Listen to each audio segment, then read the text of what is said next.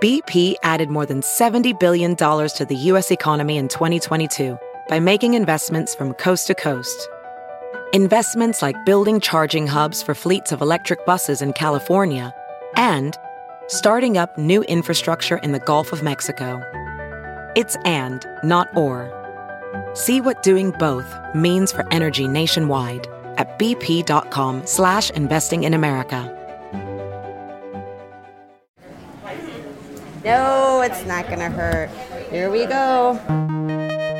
The COVID-19 pandemic may have finally met its match. This is a super safe vaccine. COVID-19 vaccines. This is like historic. It's patriotic. I'm in. Get this junk over with. But not everyone is eager to get an injection. I'm nervous about it. I just don't trust it. Honestly, the biggest thing is you can't trust the media. And that could affect how long it takes for the country to reach herd immunity. If a significant number of people do not get vaccinated, that would delay where we would get to that endpoint. On today's episode of Open Record, the tension between vaccine excitement. I got my shot, everybody. And vaccine hesitancy. I'm never going to get it. It's an issue that's been generations in the making. From the Fox 6 studios, this is Open Record. I'm Brian Polson, here with Amanda St. Hilaire. Hi, Amanda. Hey, Brian. We are recording this episode on Thursday, March 25th. And as of this morning, more than 15% of people who live in Wisconsin have now been fully vaccinated against the virus that causes COVID-19. More than 1/4 of Wisconsinites, nearly 28%, have received at least one dose. The numbers are even more encouraging amongst seniors aged 65 and older, where more than half are now fully vaccinated. More than 3/4 have had at least one shot. But we're still a long way from so-called herd immunity. And now attention is beginning to shift to those who are holding back and reluctant to get a COVID-19 vaccine. So before we jump into what inspired your most recent story, Brian, and how that worked out, let's talk about vaccine hesitancy. What is it? And realistically, how concerned do we have to be about this? Well, there's a whole range of sort of what would fall under that umbrella of vaccine hesitancy. You've got people who are just not sure because this is such a new thing. They want to wait and see how it plays out for others before they decide. You've got others who have never really been big fans of vaccines of any kind. They don't get the flu vaccine. They're really not big into getting them in the first place. And then you've got the adamant, I am never getting this. This is a government conspiracy. They want to control us in some way. So you've got a big range from those who are just kind of playing wait and see to those who are saying no way, never, and in fact, I don't think other people should. So there is a range there. But whatever the reasons are right now, there is a chunk of people who are not getting the vaccines, even if they're eligible. And we now know a lot more people are eligible. This is really, I think, where the test is going to come in, because up until now, you've had these limited groups. Phase 1A, which was healthcare workers and long-term care workers and residents. And then Phase 1B, which started to bring in some essential workers like teachers and others. And now you've got a wide swath of the state because of all of these people who are 16 and older who have certain health conditions, high blood pressure, diabetes, obesity, and obesity is measured in a pretty loose way, right? I mean, there's a lot of people who fall under the whatever the BMI level is, a lot of people who qualify, who we don't think of, I think if you looked at them, wouldn't think of them as by any means overweight or obese. So a lot of people fall into the eligible categories now. I think it's a couple of million Wisconsinites, if not more. And so that means a lot of people can get the shots. And we're seeing more vaccines that are in the state. The question now becomes, okay, if it's available, does that necessarily mean everyone's going to get one? And we know the answer to that is no. There are a certain number of people who won't.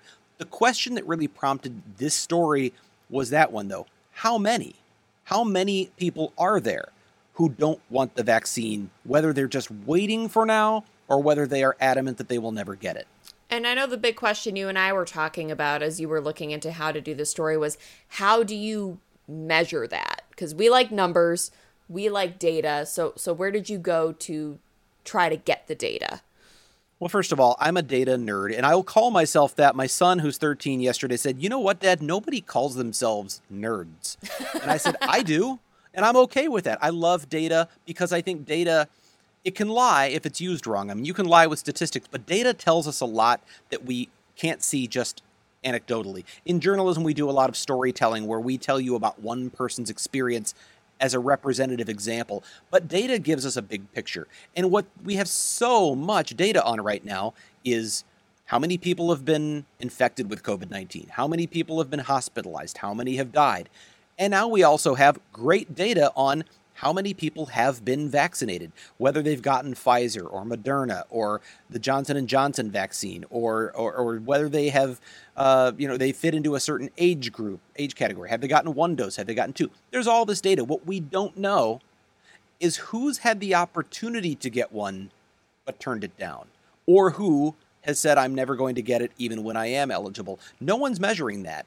And actually, that was one of the first steps here, was for me to find out, is anyone measuring that? So I interviewed Julie Willems Van Dyke, who's been on television a lot. She's the Deputy Secretary of the Wisconsin Department of Health Services. And one of the questions I asked her was just that. Are you tracking vaccine hesitancy? Are you tracking how many people have been offered a shot but said no? And it was clear that that's not part of their data tracking right now. She said it would be very difficult for them to do that for a number of reasons, and that may well be true. Logistically, it might be tough, but the fact that they're not really even trying suggests that even if there is a methodology or a way to do it, they're not going to find it anytime soon. So there's that question out there of what is that hesitancy rate? And we needed to come up with some way to at least measure a slice of it. And that's where this story came in. And you and I discussed this at length, Amanda. How do we do that? We can't ask hospitals to, well, we can ask hospitals to give us. We can ask them whatever we want, but they don't have to give us the answer. They don't have to give us those answers. They are not public entities. They're not run by the government. They aren't subject to public records requests. Same thing with long-term care facilities, nursing homes, assisted living. They don't have to respond to requests for their internal records. So we looked at what government agencies have been high up on the list where there would already be some data, and we came up with first responders, police and fire. And so what did you do when you kind of narrowed it down to that group? Well, and even that was, while that's a narrow slice of the population overall, there are hundreds of police and fire departments across the state of Wisconsin, and it would be logistically impossible, or certainly highly unwieldy, to send out open records requests to hundreds of police and fire departments. All we needed, though, was, this was going to be a representative sample anyway. What we needed was some examples, and we decided to go with the 5 largest cities in southeastern Wisconsin and ask their fire and police departments if they've been tracking vaccine or vaccination rates, and if so, would they release records to us, with the names, of course, redacted, because these are health records, and HIPAA would say you can't obviously just tell me that firefighter so and so did or didn't get his vaccination. But in terms of the rates, how many of your employees have or haven't been vaccinated, we asked for that information, and we got really good response from the fire departments. Not so great from most of the police departments, though we did at least get one who gave us useful data. And what did that data that you did get show? What it showed is a range of vaccination rates at those departments, particularly the fire departments. It ranged between 50% and 90% roughly, and anywhere in between. And the one police department that responded, their vaccination rate was about 50%. Now, you might ask, well, that just might mean they haven't gotten to some of them yet, right? In the vast majority of these cases, remember, first responders were in some cases part of Phase 1A. If they had any sort of EMS,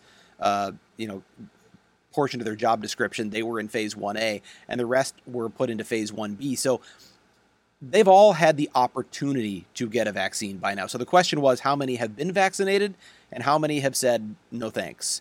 And they can't be forced, by the way. The police and fire departments cannot say you must get this, but they can, to varying degrees, lean on their employees a little bit. Okay, well, why not? And tell me more about this.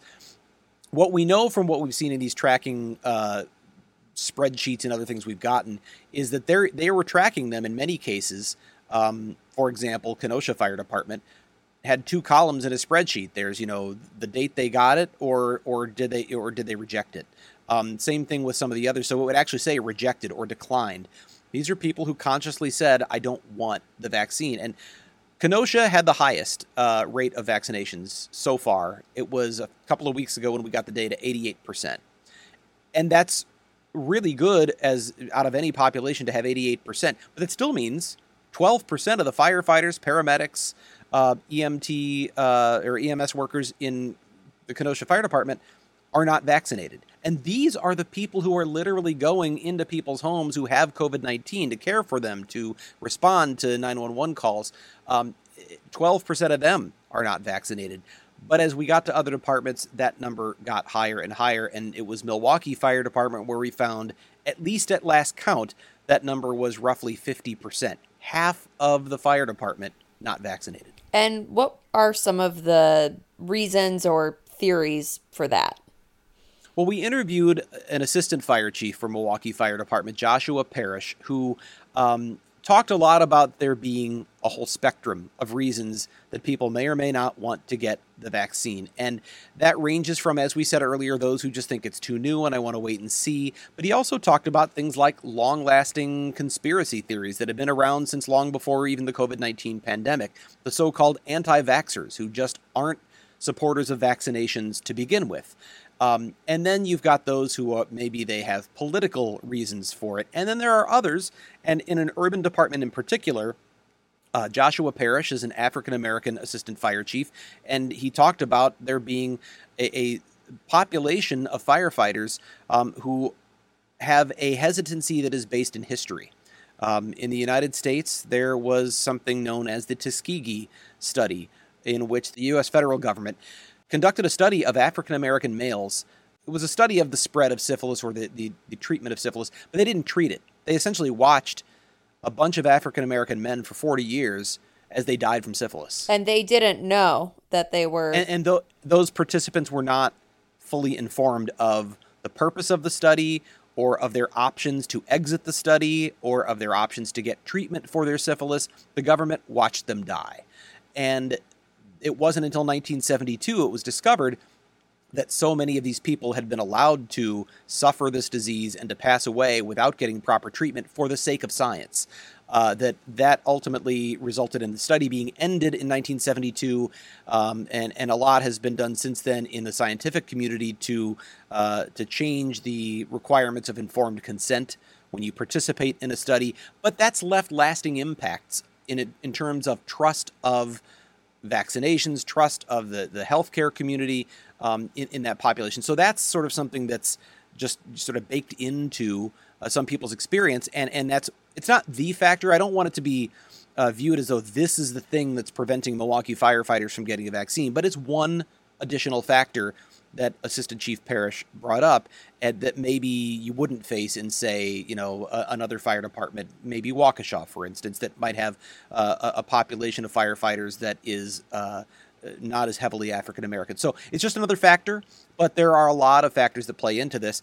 What I noticed about Milwaukee Fire Department in comparison to Kenosha that stood out to me, though, was the approach in terms of, this is your decision. It's totally up to you. We'll educate you on the science. We'll give you information. We'll even encourage you, but your decision is up to you, and after that, we're hands off.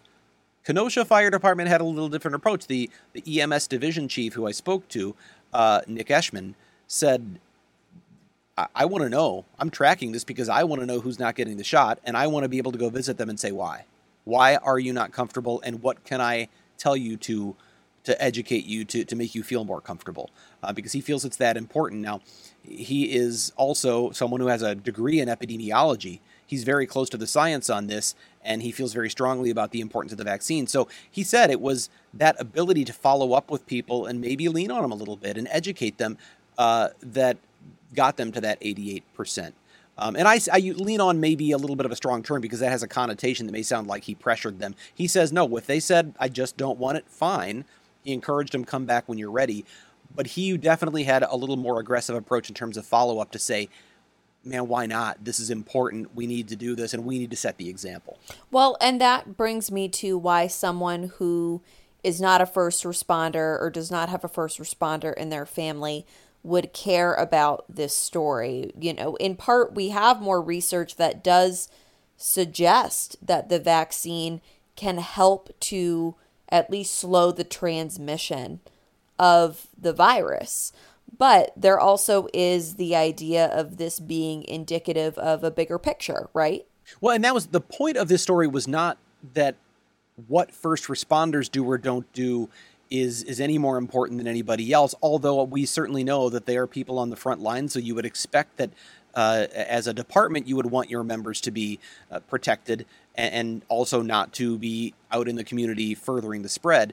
But it was really a question of, if the people on the front lines of the pandemic, the health care providers, the emergency care providers, if they aren't getting it, what does that mean for the rest of us? What does that mean for others who are still unsure? And there are a lot of people who are not conspiracy theorists, who are not anti-vaxxers, quote unquote, who are still very hesitant about this vaccine because they say it's just too new. It's still experimental. It's not technically approved by the FDA. None of these are. They are approved for emergency use.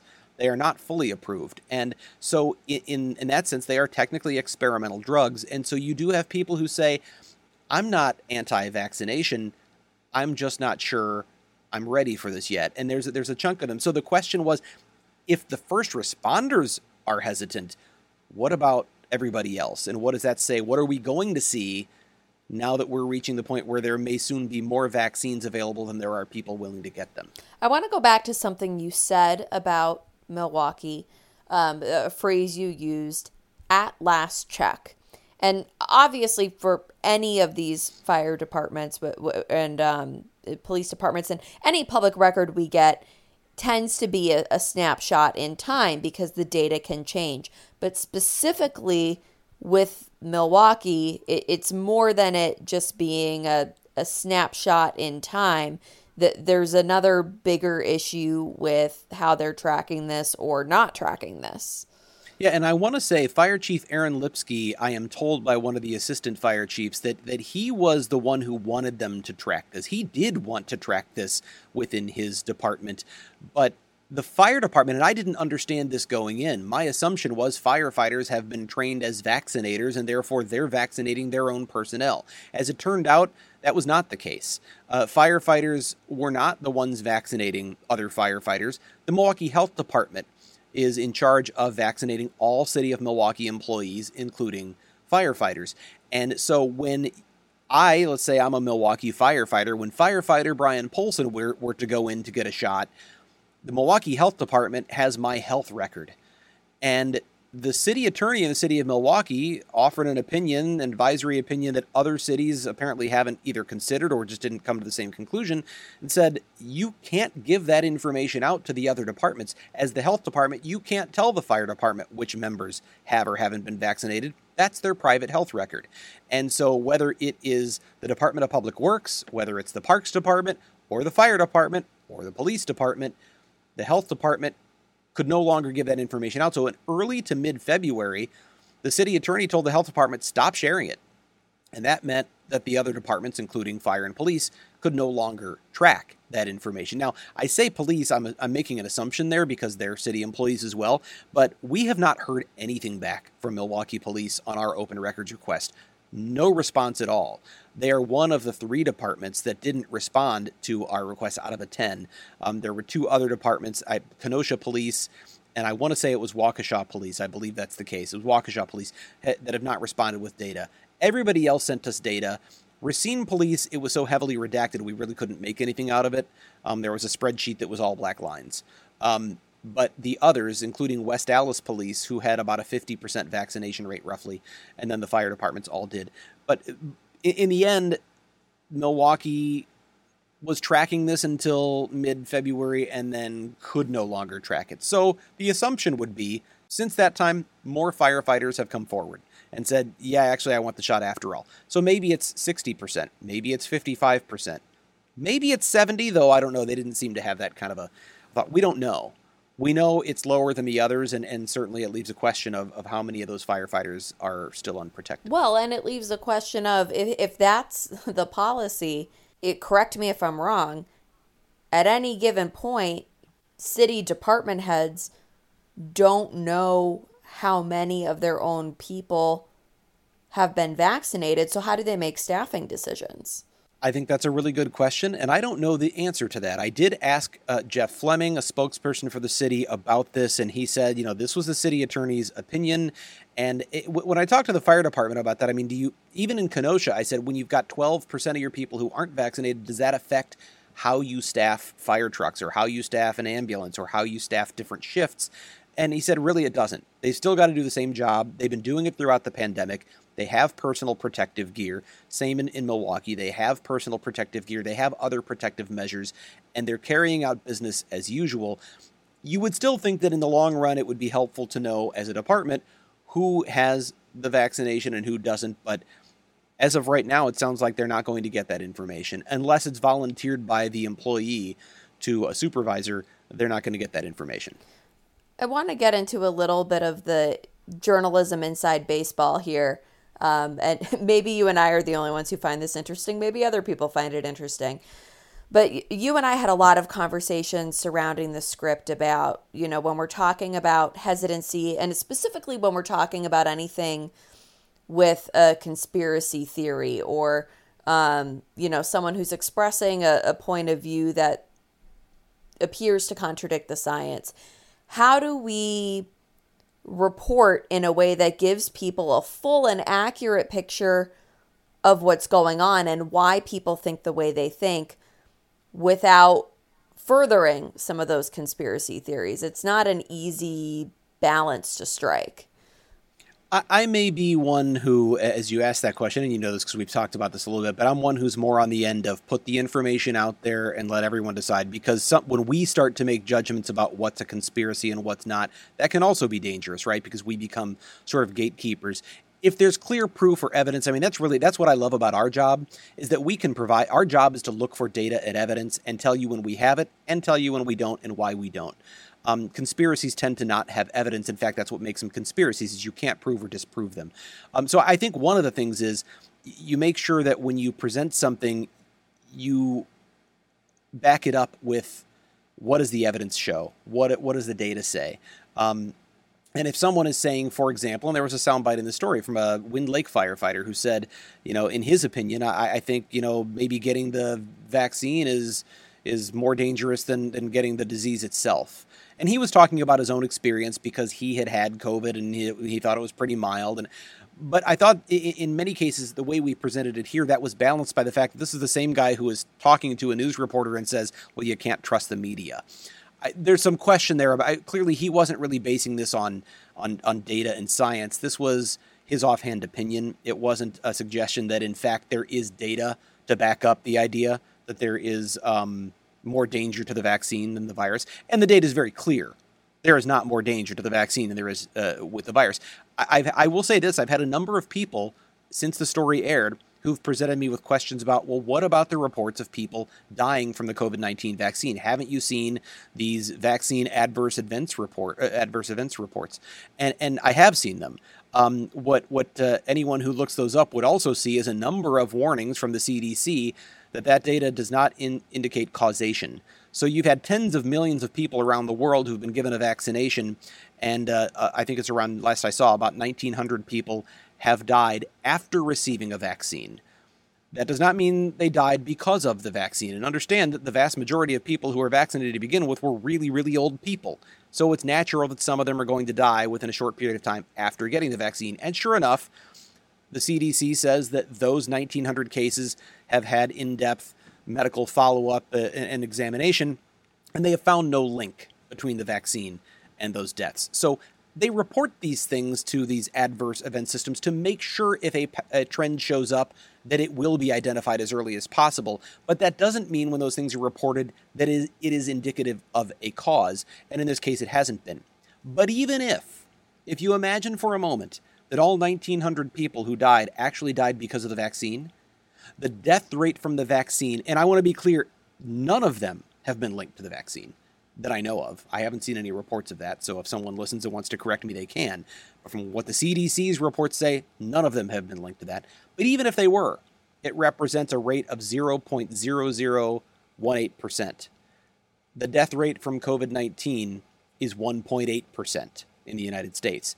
Literally 1,000 times more deadly than the vaccine would be, even if those were true. So I think, as you said, when you raise those kinds of potential conspiracy theories, I think it's important to back that up and say, look, the data says otherwise. All right, this is the part of the podcast where we go off the record. We're getting a little more personal, having a little more fun by answering a question we have not prepared for. And to ask us the surprise question, we are joined once again by Open Records executive producer Sarah Smith. Hey, Sarah. Hey. What do you got for us today? You know, this one feels a little juvenile. Is this the one you had prepared last week? Or did you just decide not to do it? No. I'm going to save that one. I still have it. Here, you can't see it now because you're listening, but you have my Post-it notes. She's holding up a pink Post-it note to her Zoom camera. I'm going to save that. I'm going to save that one. All right. For another time. But this one is fairly simple. What is your most favorite smell in the whole wide world? You know what? I don't know why this seems like I just read somewhere someone asking a similar question, but it was something to the effect of, like, if there was one smell that, or maybe you know what it was? It was probably just one of those stupid Facebook quizzes, but it was like, if you could have two smells that were the only smells you could smell the rest of your life, what would they be? So this is your favorite. With this question, we only get one smell, though. Yeah. You can have a very close second, because the more I thought about it, I was like, ooh, I kind of have two. Well, it's because it's like picking your favorite movie or your favorite song. You go, yeah, but then what about this one? And so picking the best is always tough. My favorite smell, I mean, it's sad that what keeps popping in my head is pizza. That's a great smell. Like, how could no? You know what? It's got to be bacon. Bacon's a good smell. I know. So the first two I go for are food, obviously, but when you smell bacon, you're just happy, right? It is. I guess unless you're a vegetarian, maybe not. But I love the smell of bacon. Plain and simple. I like it. Amanda. I don't know. My toddler's been really clingy lately. So is there a smell associated with being by yourself? Because that sounds pretty good right now. That's sort of the absence of a smell. The kids are, and I don't mean to disparage any children. There's no sticky. For the record, I love my child, but being a parent, the smell of peace, and serenity. The smell of after bedtime. I really like the smell of the ocean. That's like a relaxing smell, but I don't think I could smell that all the time. It's like the smell when you first walk onto the beach is great, but I don't want to smell that all day, every day. So I don't know if that's just because I really need a vacation. I don't know that necessarily. Very different from a Lake Michigan beach in summer with fresh algae. That's a whole different smell. Yes. I like the smell of pine trees or Christmas trees.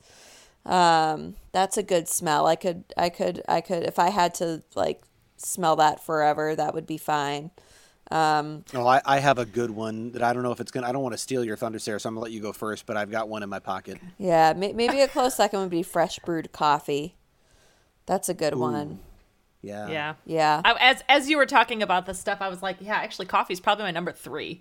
Mm-hmm. Might even be close to number 2. Yeah, so. I think that's what I'm gonna go. I think coffee's a close second, but I think I'm gonna go with that Christmas tree smell. Yeah, I also thought food at first, so I went garlic. I love the smell of garlic. I love eating garlic, but I also love smelling it. What about the smell of someone who has eaten garlic? I'm not mad at it. I mean, I like garlic, so I get it. But I like it. I like it when it's roasting, when it just cooks, when it's in something. It's just, it's so good. And then my second, a close second, and it happens here in Wisconsin because we get humidity in the summer, but there's something about going outside right in the morning or at night after the sun goes down. And it's humid and it has that smell, that Florida kind of smell. It's just humid air. And I don't know, it just reminds me of being on vacation, even if I'm just stepping out on my back porch. So I don't know. It's like a comforting, yummy little humid smell. The smell weird. Of mosquitoes attacking you on the front porch. I didn't say I was staying out for long. I just No, said but I have one. When I tell you guys this one, I think you're both going to go, "Oh yeah," but you know those metal cased markers, the like dry erase type, but they've got the metal casing, and you pop those open. Are you telling us you like to smell markers? I love the smell. I am not encouraging huffing, but just that. I mean, I think it goes back. Really, if I think about it, there may be sort of a childhood memory about this going back to when my dad worked in an office and they had like a conference room where they would do. He worked on environmental compliance where they would have to draw boilers and other systems and smokestacks. So they have to draw sketches. Well, they would do it on a giant dry erase board, and they had those metal markers. And when Dad had to go into the office, I would go in with him, and what would I do? I'd sit and draw on the dry erase board. And when I popped off those things, I probably went home every time I visited his office with marker on the bottom of my nose because I would smell them. And you bump it once in a while. So my mom could tell if I'd been to my dad's office because I'd come home with, marker on the bottom of my nose. But I love that smell. I feel that way about gasoline. I have a weird, I like the... Yeah. I'm learning a lot about you two. Gasoline smells good. It's so weird. I can't even believe. Okay. Now, the one other thing I will say is I love, and my wife is a little different because I think smells can overwhelm her in this way, but I love walking into like a Bath and Body Works or the candle area at Kohl's or something like that. That can be where you too just much. have all of the, I think it's, I even like going, I hate to say this, it's almost embarrassing to admit, I like going down the cleaning products aisle at like Meijer. Because it's just got those scents, and I think it's just wonderful and clean, and it's great. But gasoline, cleaning products, and markers. Got it. But still, none of it measures up to bacon. None of it measures. True. Well, That's I'm grateful for that. Well, if you have a question you'd like to submit for our off the record segment, if you want to know more about Brian and Sarah's love for the smell of gasoline markers and cleaning products. Or if you want to suggest a topic we should discuss, an issue we should investigate, please send us an email. And you can send your emails to fox6investigators@fox.com. That's Fox, the number 6, investigators@fox.com. As always, thank you to the people who make this podcast possible. Producer Pete, Dave Machuda, Suzanne Barthel, and executive producer Sarah Smith extraordinaire. Please subscribe to Open Record if you haven't done that already. You can find it wherever you get your podcasts. With that, I'm Brian Polson, and for Amanda St. Hilaire, we'll be back again next week.